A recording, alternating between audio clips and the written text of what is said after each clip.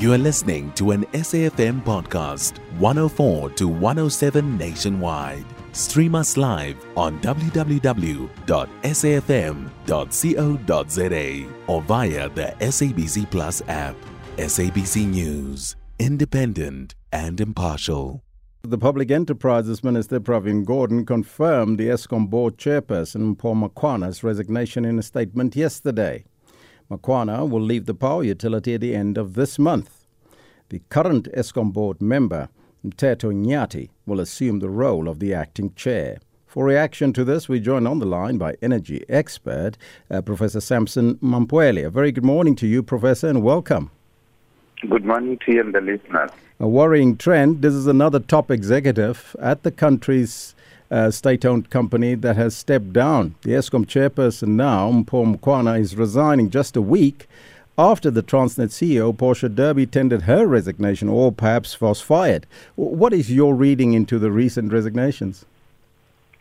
It's not very clear why Mr. Makwana resigned, but if you look at the current situation where Eskom is faced with so many challenges that the government is busy trying to resolve, and some of the few mistakes that were made by the current board that he has been leading, one could easily say that maybe he may have succumbed to the pressure. But looking at the way things were happening at Eskom, I was of the view that the current board was doing well. If you look at the way they have been handling the energy crisis, working with the government, with the Minister of Electricity in particular, and looking at when the President came up with the energy action plan, the board led a very good process where they looked at the root cause analysis of the problem. They came up with the 6 power stations that were highly problematic, and they went down to unit level, and then they costed all that, which was quite good work in my view. Why we had to leave, it's a very difficult one for me to understand. But in terms of leadership, I think where the board did not do well was especially with the appointment of the CEO.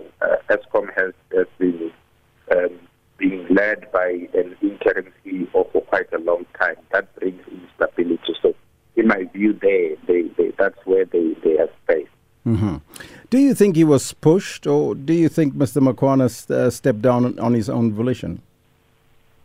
I don't think he was necessarily pushed, because there was a very good working relationship between him and Minister Pravin Gordhan, from what I know, unless something changed along the way, especially when Minister Gordhan was reported to have indicated that the Eskom board should consider candidates about 60 years old or something when they appoint the board, the CEO.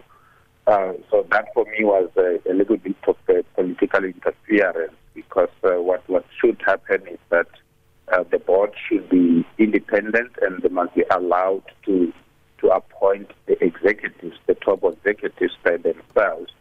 But over and above that, from what I could see, and even some of the interactions that I personally had with both of them, there was quite a good working relationship between them.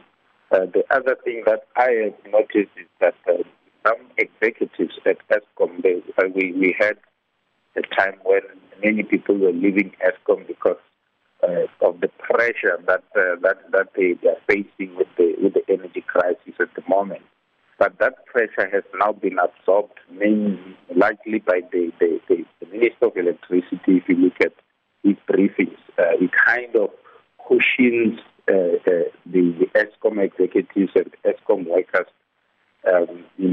So for me, it's a difficult one to understand at this particular point in time as to what could have happened. But I think government also did well by appointing a board member to continue chairing the board, so that there is no that leadership vacuum while they're looking at maybe a permanent solution.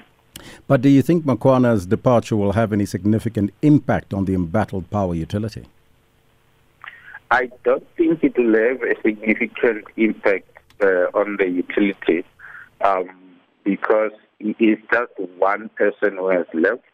The plans are there. The plans are being implemented. The now new chairperson of the board is not someone who came from outside, so there's continuity in terms of what was being done. They have done quite well, in my view, as I previously indicated. If you look at the maintenance program that they've embarked on, that the Minister of Electricity just talked about, the philosophy maintenance, which is basically something that got us here in this particular problem, because the philosophy maintenance was not done properly in the past. So they have done quite well. When the new board was appointed, things such as the breaking up of Eskom into the 3 business units were stalling for quite a long time. You recall that that was announced by the minister in 2019, yes. And it stalled. And when they came in, they really worked on it, and they ensured that, well, like I said, until now that he has left. Professor, I thank you so much for your time. That was energy expert, Professor Sampson Mamphweli. You can find SAFM Current Affairs on 104 to 107 nationwide. Our podcasts are available for download on all our digital platforms. SAFM, leading the conversation.